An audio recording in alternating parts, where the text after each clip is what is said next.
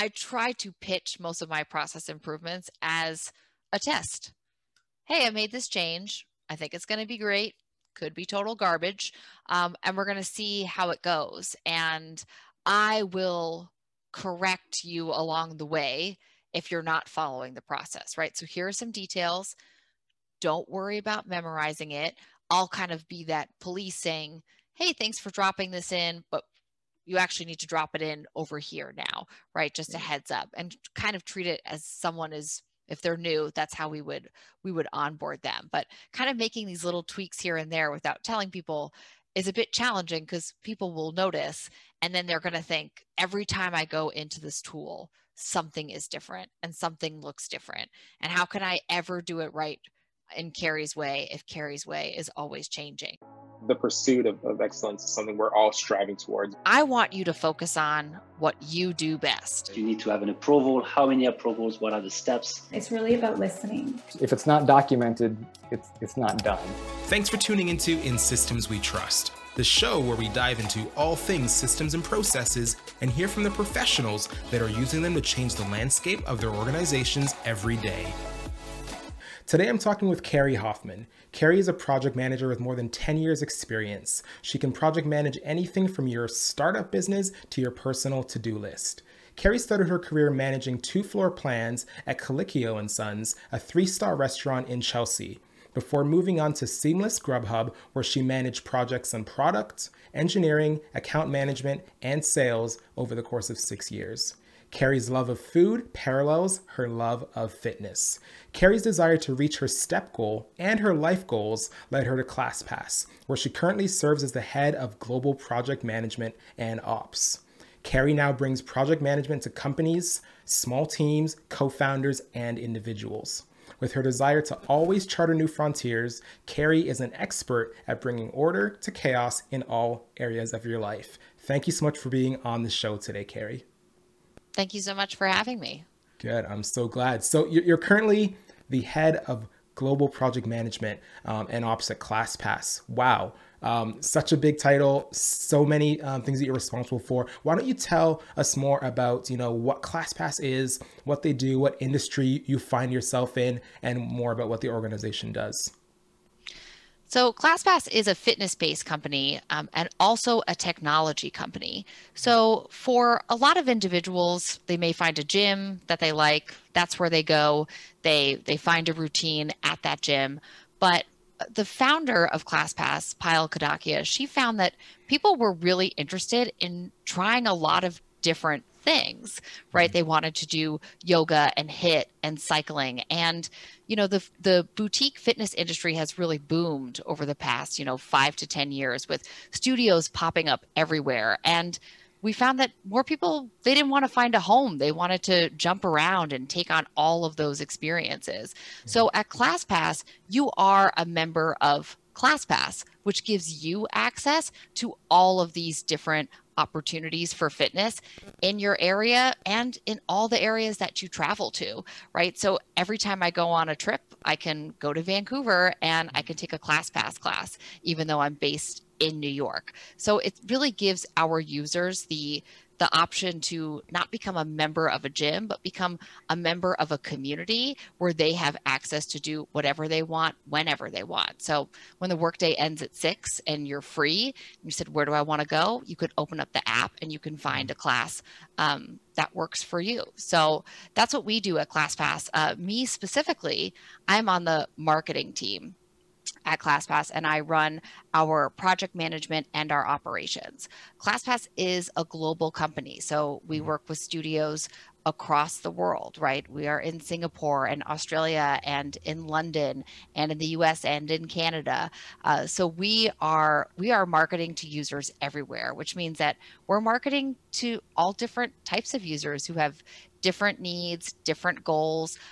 They have a different relationship with our founder story, and they're all looking to explore fitness where they are. So our charge on the marketing team is to find ways to market to all of these different buckets of users and to all of these different types of studios. So I've had the opportunity to take several classes across the pond, and they look different from classes here, right? And so we have to find a way to speak to studios in all of these different regions.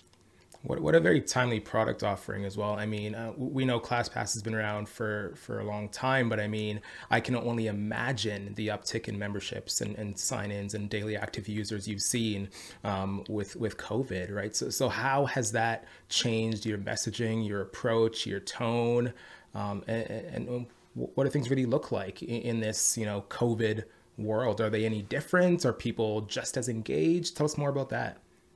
Yeah, so things look pretty different in this COVID world because so many people are working out at home, right? And our kind of main value prop when we started at ClassPass was go to studios all over the place, go to many different studios, right? And now the message with the pandemic is don't go anywhere. Go to as few places as possible. If you're someone who has done outdoor dining or maybe explored different stores, every place has a policy. They follow different guidelines. There's hand sanitizer here, there. You're learning what the rules are. So for ClassPass, if you were used to going to 7 or 8 different studios, if you still are able to do that in the area of the world that you're in, you have to brush up on all of those policies, which can be a lot of work. And a lot of our markets are still shut down for fitness or are open for very limited capacity. So when the pandemic started, we really had to do what most people did, which is pivot to online, right? Can people work out at home, and how can we bring ClassPass home? And the way to do that was to allow our studio partners to offer their live stream classes on our platform the same way that they would offer their in-person classes. So if you were used to going to the fitting room in Flatiron or Conbody on the Lower East Side, those studios, they were filming classes. You could book them on ClassPass with credits the same way you would if you could go in studio. These studios have done an amazing job. They're on the chat. They're calling out your name, right? I did a class Sunday and the instructor said, "Carrie, I see you," which was good because I was kind of goofing off and I needed that confirmation that he could see me. But it's also opened up the opportunity for our users to take classes at studios they would never go to because they're not in their area. So if you went to Block Fitness when you were abroad, you can now do that at home. And maybe their class actually live streams at a really good time for you. Maybe it's lunch in the UK, but maybe it's breakfast time where you are, and you can take those classes. So we've had to pivot to offer those live stream classes. And we've also had to spend a lot of time communicating with our studios and communicating with our users what our plans are to keep them safe. Because unlike a big box gym that can send out mass comms, to everyone that goes to that gym, we're talking to people who go to several different gyms, and we're talking to studios that are getting users coming in and out all day. So it's really been, a daily process of working with our studios, learning from them, connecting them with each other so they can learn from each other, and constantly pushing this message out to our users who we know some are really eager to get back into class, but others are still really hesitant and they want to see those options at home continue. What a great thing you're doing, and a great option for people who, like you said, we can't go anywhere. We're stuck, right? And out of respect for you, I won't say the name, but, at the beginning of COVID, there was this specific app that, I'd find myself signing into day in, day out. And that lasted for about 3 weeks before, went to different routines. But, there's something that's really special about being able to connect with people that way, and, wanting to be active in those communities, to connect with others. So, yeah, no doubt you have your plate full, trying to figure out how to navigate all of that. Curious to know, what does a typical week look like for you? I mean, you're the head of global project management and ops, and if I understand, you just been promoted into that role. Is that correct? Yes. Yeah. So walk us through that. Yeah. So a typical week, it always starts Monday morning in Asana, and it's somewhere between 1 and 4 hours trying to first catch up, right? So I'm based in New York, but we have teams in Singapore, we have teams in London and Germany. So their workday has already started and they're already cranking. And, I got a message at 9 o'clock this morning from someone in France saying, I put 2 new projects in. Have you looked at them? I'm like, nope, still waking up, but I will certainly get to it. So my day and my week always starts in Asana, figuring out where are we with all of the different projects that we have going on. So every single project that we work on lives in an Asana project, whether it be related to our growth team, our social content calendar, holiday planning that we're working on. Every task lives within one of those projects, and then anything that requires creative is going to get passed my way to start going through the prioritization process and seeing if we have the resources available. After kind of the Monday cleanup, usually the early part of the week is when we focus on having our team roadmaps. So we have roadmaps for B2B, for conversion rate optimization, for growth marketing. We use this time to review how we're doing and what tests we plan to run and projects we plan to take on. Those meetings are well attended and highly attended. So these are a lot of our higher ups that are the stakeholders in these meetings. And this is their opportunity to say whether or not we're going in the right direction and to weigh in on those priorities. So we have a pretty good system in place for making sure that we are working on the right things and working kind of towards our OKRs. The middle of the week is probably when we start to focus a bit more on reviewing a lot of the work that we've done with the creative team to get that feedback in and start to push things along. And then I would say more towards the end of the week is when can take a little bit of a breather, make sure that everything is on track, try to refocus what we're going to do for the next week, see if there's anything that we need to deprioritize, and have some fun brainstorms for upcoming projects. There's so much to do in the day-to-day, but we like to also make space for having those brainstorm meetings where we can think about kind of what our dreams are, what are the types of things that we hope to get done. And if you don't make space for that, then it'll always fall to the bottom of your to-do list. So holiday time is a busy time in fitness, but things are a little bit quieter at work. And so we do try to, in those downtime periods, have things that people can work on that are more kind of fun pet projects. Okay. And earlier you said, something that was magic to my ears. It's Asana. Obviously, ClassPass is using Asana. And so like a lot of these conversations, these check-ins like throughout the week, obviously there's a lot happening. Are these all pre-scheduled stand-ups that are happening throughout the week? Is it kind of an as-needed basis and you send a quick message, or like how does that communication typically happen behind the scenes? Our roadmap meetings are they're bi-weekly, they're on the calendar, they are set in stone.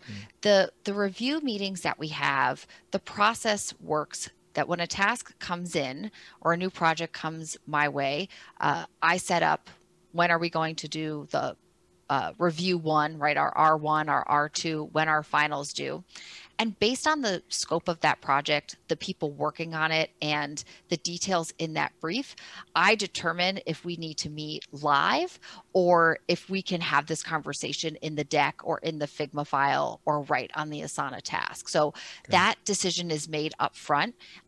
It's made by me, and I always open it up to feedback. So I say, I think we can just chat about this. And if someone says, no, I think we should meet, then we certainly will meet. And then those meetings are all scheduled. So our holiday planning, which is underway, December calendar is getting a bit booked with these in-person reviews, but we constantly go through the process of retroing any large scale projects that we do. And we've learned that sometimes these in-person reviews, the feedback is actually faster, right? So I'm not one to do a meeting for meeting's sake, but if we can just chat it out quickly, then we can actually bring clarity. And I think that's something that's really important when you're working across time zones.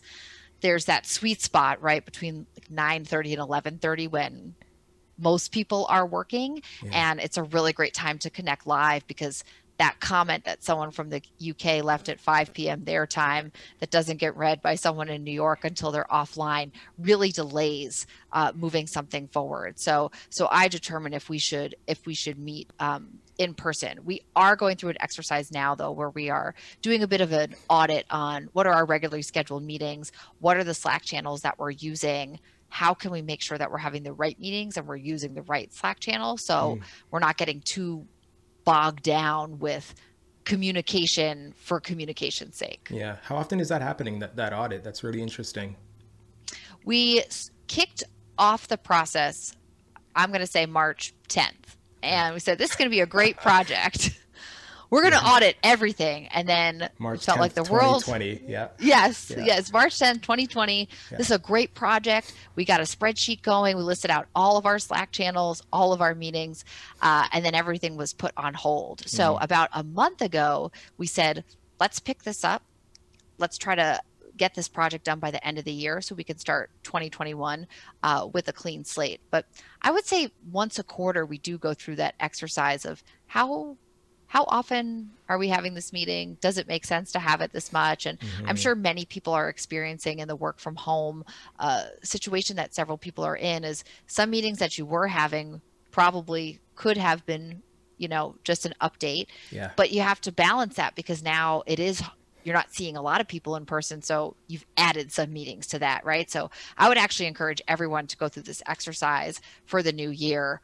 What did COVID do to your calendar, right? Have that meeting and try to clean it up before you go into another year of more of the same. It's so good. So important. Yeah. Always be looking, always be assessing where are we at? What are the redundancies? Look internally, right? And see where are your own bottlenecks. And so obviously with you, you have 10 plus years experience in the project management space. The current systems that you're managing, rolling out, how many of them are new? How many of them are constantly evolving with your team? How many were inherited? And what are you taking from the past that you're implementing now at ClassPass, from your Grubhub days? What does that look like as far as process improvement goes? Yeah, so I inherited Asana at ClassPass, but that was a great gift to inherit. When I inherited it, we were only managing creative requests in Asana. Everyone was working outside of it, but if they needed a visual resource, then they popped it into Asana. Now we're in a place where everyone on the marketing team is using it, and most of the teams that we collaborate with are also using it. So that took, 2 years. I would say that the pandemic was my thought partner in this and helped kind of speed up that journey for our team because it became more critical. But I constantly, there are times I go through a reflection where I say, am I a good project manager? I feel like I'm always changing how we work, but how we work is always changing. Right. And so you want to build a good foundation for how you work as a team, because your team is not going to be able to adapt and change how they work on a monthly basis. But you still have to adapt with the team, right? We were a domestic and international marketing team. We became a global team. That had to come with some changes. And the more that you allow the evolution to happen, the more that people feel more of a sense of agency with the process and are more engaged with it, right? Because they see that you're not stuck in your ways and they want to grow with it too. And so when they give a suggestion, I'm always open to suggestions, and I'm always trying to find the fastest and easiest way to do something. And so when someone sees a spot where we could be doing something better, that's a great opportunity for us to improve. Something I think that I really brought with me from Grubhub is when I worked at Grubhub on the account management team, the project was heavily dependent on product and engineering. If they didn't build what we needed, we couldn't move forward. And so there was a ton of cross collaboration there. And at any company and at ClassPass, we do collaborate with other teams. I would say before I started, we weren't always using the same tools for our work across teams. And so there was a lot of work to translate what we were doing into a format that was digestible for what this other team was doing. And that's just extra work, right? And so I'm a big fan of not doing work twice. Yeah. And I think something that I've been able to bring to our team is to say, are we going to work on this project for a while with this other team? And can we onboard them into Asana, or can we figure out how best are they working? How best are we working? And where can we find these synergies? Because I'm very quick to reject a copy paste exercise. And I think that's very common at companies to say, you don't use my tool. Let me put this in an email. And that's where things get lost in the copy paste. Yeah, couldn't agree more. And like, I was going to ask you how you handle change management. It's almost like you were, seeing where I was going with it. But I can only imagine with the different departments, different teams, and, everyone being displaced. Can you talk about how your teams are set up? Or like you're working with the marketing team a lot. I can imagine there's a huge like sales and support side, and then there's developers and IT people. So are you managing the changes across all of those departments, or are you working with the team leaders, department heads to make sure that those changes are, being implemented and, being picked up on and adapted really quickly? So our marketing team works in Asana. Our product and engineering team is mostly in Jira, which I think makes sense and is a great tool. And we've found ways to integrate, and that process works. Although I do have on my agenda for this week, they need a calendar from us of everything we're doing over holiday. And I thought, okay, this seems like a copy paste. Let's figure out a way to export our Asana calendar so they can view it, or just give them access. In terms of change management, something that I have been focusing on in 2020 is onboarding all the other teams that are using Asana onto Asana, because any other team outside of marketing that was using it was just using it lightly when they were getting added to something, because we were adding them into it saying, hey, can you review this task? Or they had one way of doing it. So essentially what was a great opportunity was that we upgraded our Asana to business. We were not on business, and it came with all of these new features. So I took the time over the summer to come up with this master Asana training deck that's 80 slides long on everything that you can do with Asana. And then I've reached out to each department head to say, if you want to talk to me about how you're using it, we can brainstorm on a better way for you to use it, and then I will train your team on it. And that's been really effective, because it gives that team lead or that department head the opportunity to kind of pass the buck off to me and say, you're driving this bus. I don't have to come down as the process czar and say, this is how we're doing things. We're going to look to you as an expert, and then you can be sort of our consultant. So I kind of operate at ClassPass as our Asana consultant across teams. And so it's great. I sat in a meeting the other day where someone said, oh, Marina, who uses Asana a lot, and Carrie, who loves Asana, they're both on this call. Sounds like what we're talking about, we could just put in Asana. So the more people that I've brought over to that side, the more likely it is that in other meetings, people will know that that's a good tool for us to use together. Right. It's almost like you're the keeper of Asana, which is what they call me a ditto. I can imagine. Yes. Yeah. All things. But yeah, it's such a great tool. And I don't know if you just saw some of the new integrations that they rolled out, which I think will help your development team as well, if you are having some of that crossover. I want to go back to something you said a little bit ago. When there's like work happening and some things are copy and paste and it's an email, and then things are getting lost and people don't know what's going on, and like there's this concept that there is this work about work, right, in air quotes, where there's all the in-between stuff. The where is this file? The when is that due? Who's responsible for this? And so there's all these things that keep us from being able to get the work done and being most efficient, especially now with displaced teams and people all over the world. And so I want to know, how does that translate in your organization within ClassPass? And how do you work to eliminate this work about work with your team?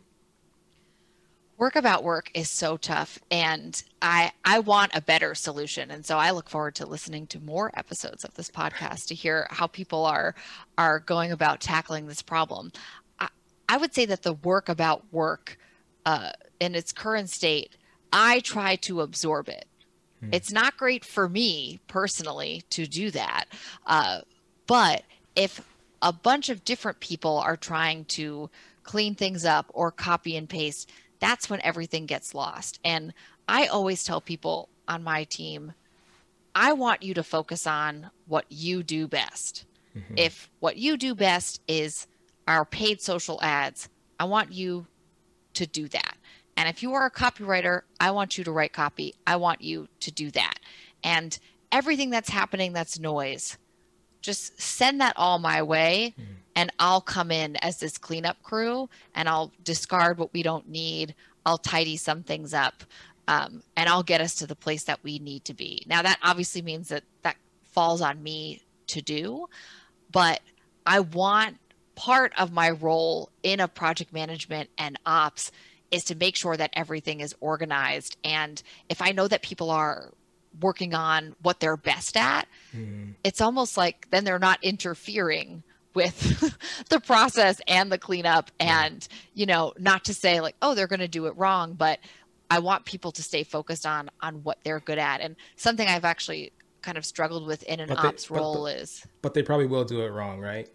Right. And it's something I've struggled on with an ops role is sometimes finding those, how do you define success in an ops role at the end of the year when you're asking for a promotion, right? And I always want to draw this line of, see how all these other people met their success metrics. Yeah. It was because I was back here making sure that they had the bandwidth to do that and they weren't kind of bogged down in the day-to-day. But I think another solution though too is, at some point you do have to get more people involved. And one way to really think about work is the minute you see, oh no, this is not going to scale, or this could get messy, you have to take the step back then, or else it's going to get to that point where you just can't go back and you won't have time to clean it up. And it's so hard to make time to do those types of things. But if you're working December 29th and your office is quiet on Slack and Zoom,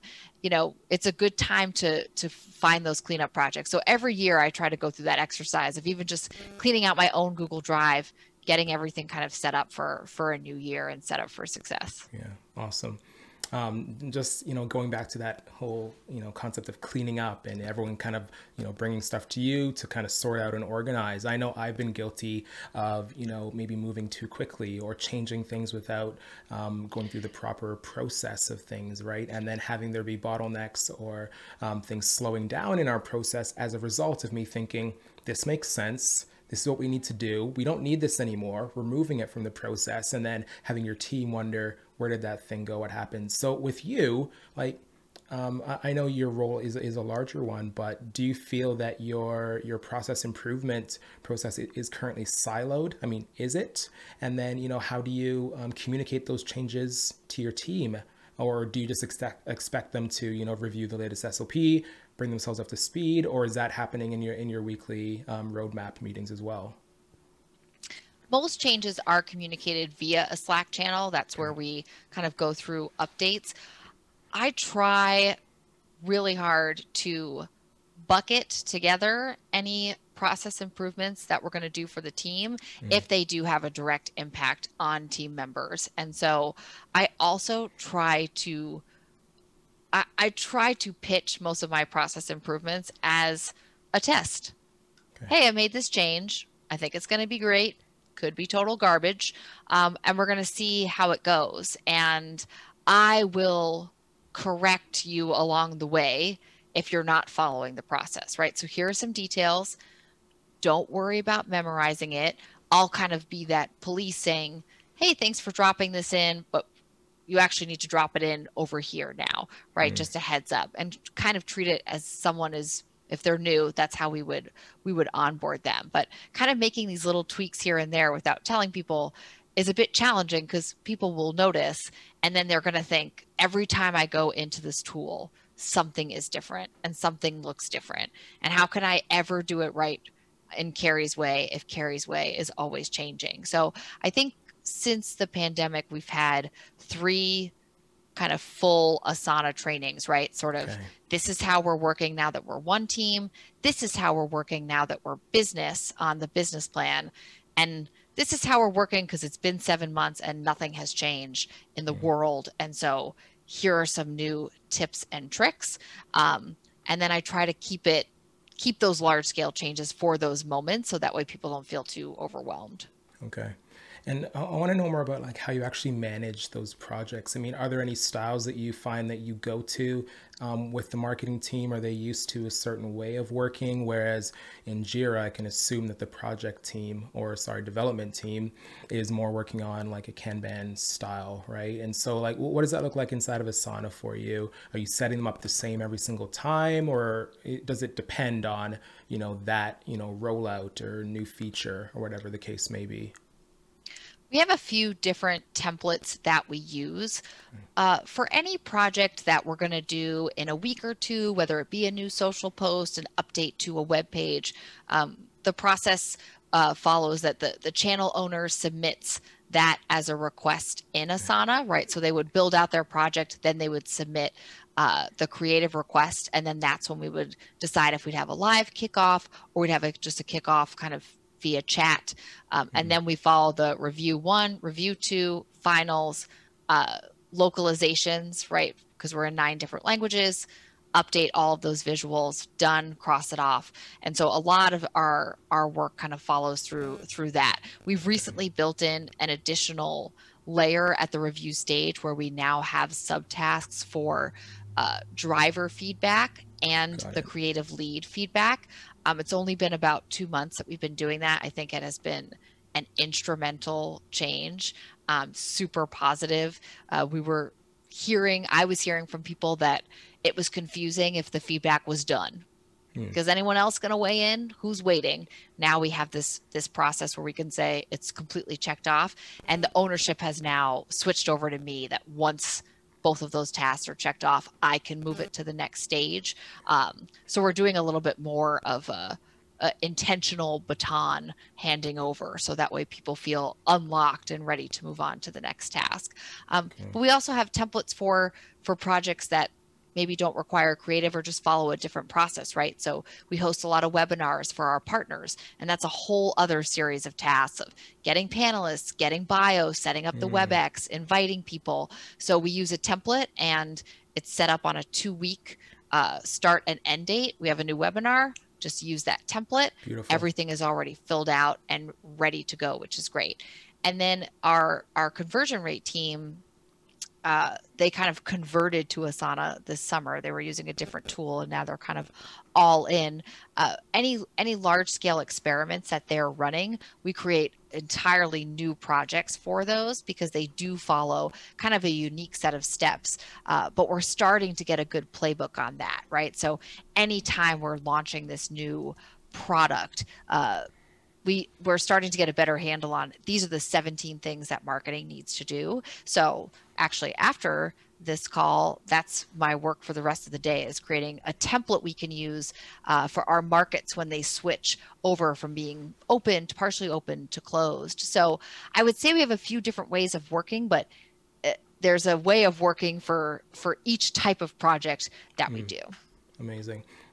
Interesting. You mentioned playbook there. That reminds me, I was listening to Trainual's Chris Ronzio recently, preceding the Afterplay online conference, and he'd interviewed Nicole Wolf from ClassPass. Oh, yes. And she was talking a bit about that. So like, I'm curious, like, what does that playbook look like? Like for us at Ditto, we have everything in Asana. I mean, like typically you see organizations that have, knowledge or SOPs inside Google Docs or a thick binder, at one point in the past, or are you guys using Confluence for that? Is everything in Asana?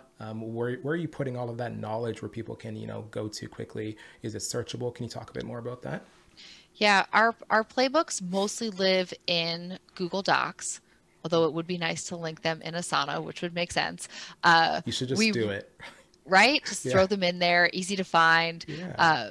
We recently started aggregating all of our different onboarding resources, which probably seems like relate to the game on that. But onboarding was something that each manager was doing separately, and we're trying to get a little bit cleaner on that process. And so we started dropping in marketing team meetings. Here's the Asana deck on everything that you need to do. So we're starting to put our Google Doc playbooks in there. We probably have 5 or 6 right now. And we we probably have a few more that we need to create, but we really just try to update the ones that we have. And going through that retro after every project is so critical because, you know, we plan for the holidays in fitness every year, and you're just not going to remember what fire you put out on January 1st of 2019 for up to 2021, right? So now we have this New Year's playbook, and we just keep adding everything every single year. So when you're in a meeting, hey, what did we do last year for Best of ClassPass awards? Boom, here it is. And it's been a great way for us to really capitalize on those learnings, but we can probably do a better job of systematizing some of those learnings so that way you don't have to read through it each time, right? You just know that you're supposed to build in a week for translations because you set up a template in Asana that does that. That's it. And you may have just said it, you know, when you talked about, you know, going through the SOPs in your retro and, you know, making adjustments as you kind of go. But what is one thing that you would say to owners of organizations, you know, when it comes to, you know, either process documentation or improvement? You know, what are they really not considering when it comes to all the things that we're referencing today? I think a lot of companies think that what they're working on is unique and that they can't learn from it because they're not going to do it again. And that's just not true, right? So if you had to launch, you know, a whole new live stream product because of the pandemic, I think some people will say, well, hopefully this pandemic won't happen again. We're never going to have to do this live stream pivot again. So we don't need to make a playbook for this because this exact scenario is not going to happen again. And hopefully that is true, that there won't be a pandemic where you have to come up with live stream again. But there's definitely things that went well about that you'll want to apply elsewhere. And there are definitely things that didn't go well that you would want to learn from. And so I think this mindset that this is unique, this is a one-off, right? It's actually pretty rare that something is truly a one-off. So we launched a new product over the summer that was geared towards a different type of live stream.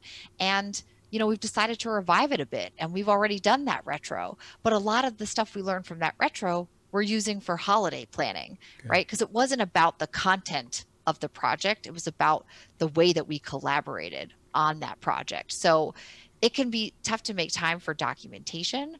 I totally get that. But the first step is just do the debrief, right? You don't have to sit and just say, how should we do this next year? Just focus on what you're working on now and build in those debriefs afterwards. And you'll start getting those learnings and you'll know what playbooks you need to create from that. That's good. Any quick tips for, you know, that busy person on the go? Obviously, you have a lot on the go. It's not always easy to remember to go back and reference that document. I know for me, it works really well where I just make a quick voice note on my phone of a change I need to make or something I need to update. Any quick tips for those busy on the go execs, people in leadership, just to help with that? I think it's important to have one place where you keep your to-dos. If it is in Asana, great. If it's on a piece of paper, great. A lot of people use a lot of different systems, which is why they don't necessarily work. So some people will say, oh, you know what? This would be a great activity for me to do Friday afternoon. I'm less busy. I'm going to put a calendar block from 3 to 5 to work on this documentation. But then my boss asked me to look into this holiday gift. So I'm going to write that down on this Post-it over here. So I'll look at that later. And then wouldn't it be fun if we could take on this new project? I'll create an Asana task and I'll set the due date for 2 weeks. You know, Friday afternoon rolls around, you get busy, you don't do the thing on your calendar block. Where are you supposed to put that now? So if voice memo is the way to go, then put everything in a voice memo, right? But it's finding a home for all of those things you need to do. And then maybe instead of putting a calendar block to do a specific thing, put a calendar block to visit that list of things that you tend not to get to. Gretchen Rubin, who wrote The Happiness Project and has some great books about kind of happiness and productivity, she does what she calls a power hour. So she sets aside an hour and she keeps a list of things all week to do during power hour. And these are things that you don't have to do them right now. You don't have to do them today.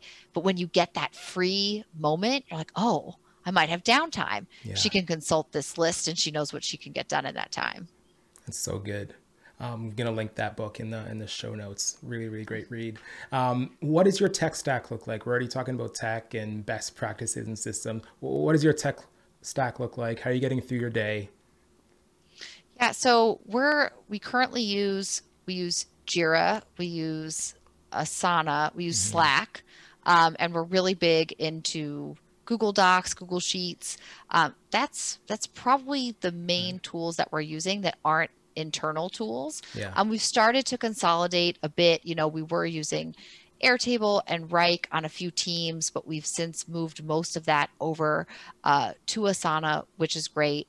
And I will say that the G Suite is the sweet spot for a lot of folks. So I think that, it's good to have one spot where we can link docs and we can work, because there are moments where, your C-suite don't necessarily want to be tagged in an Asana task to give an update, right? So you do need those docs to link out to. We're trying to get better about how we use Slack as a way to communicate, because there are so many Slack channels that it can be a distraction and unclear what we're using it for. So actually, as part of the meeting audit process we are doing that Slack channel audit process to find a better way to name them, a better use for each channel that we're in. So that way you don't get too stuck trying to find everything. I would say we have consolidated what we use, but it's still probably a little bit challenging. When something pops up and you're like, did someone send that to me in a Slack? Or was that a document? Or did my phone ring? Like, how did I get this information? It's still a little bit challenging to find.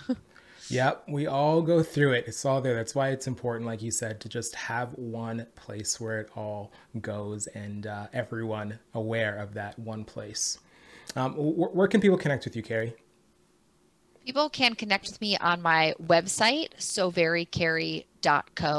That's where you can learn more about my project management philosophies. Outside of ClassPass, I do a lot of one-to-one mentorships with people that are looking to add a bit more organization to their lives.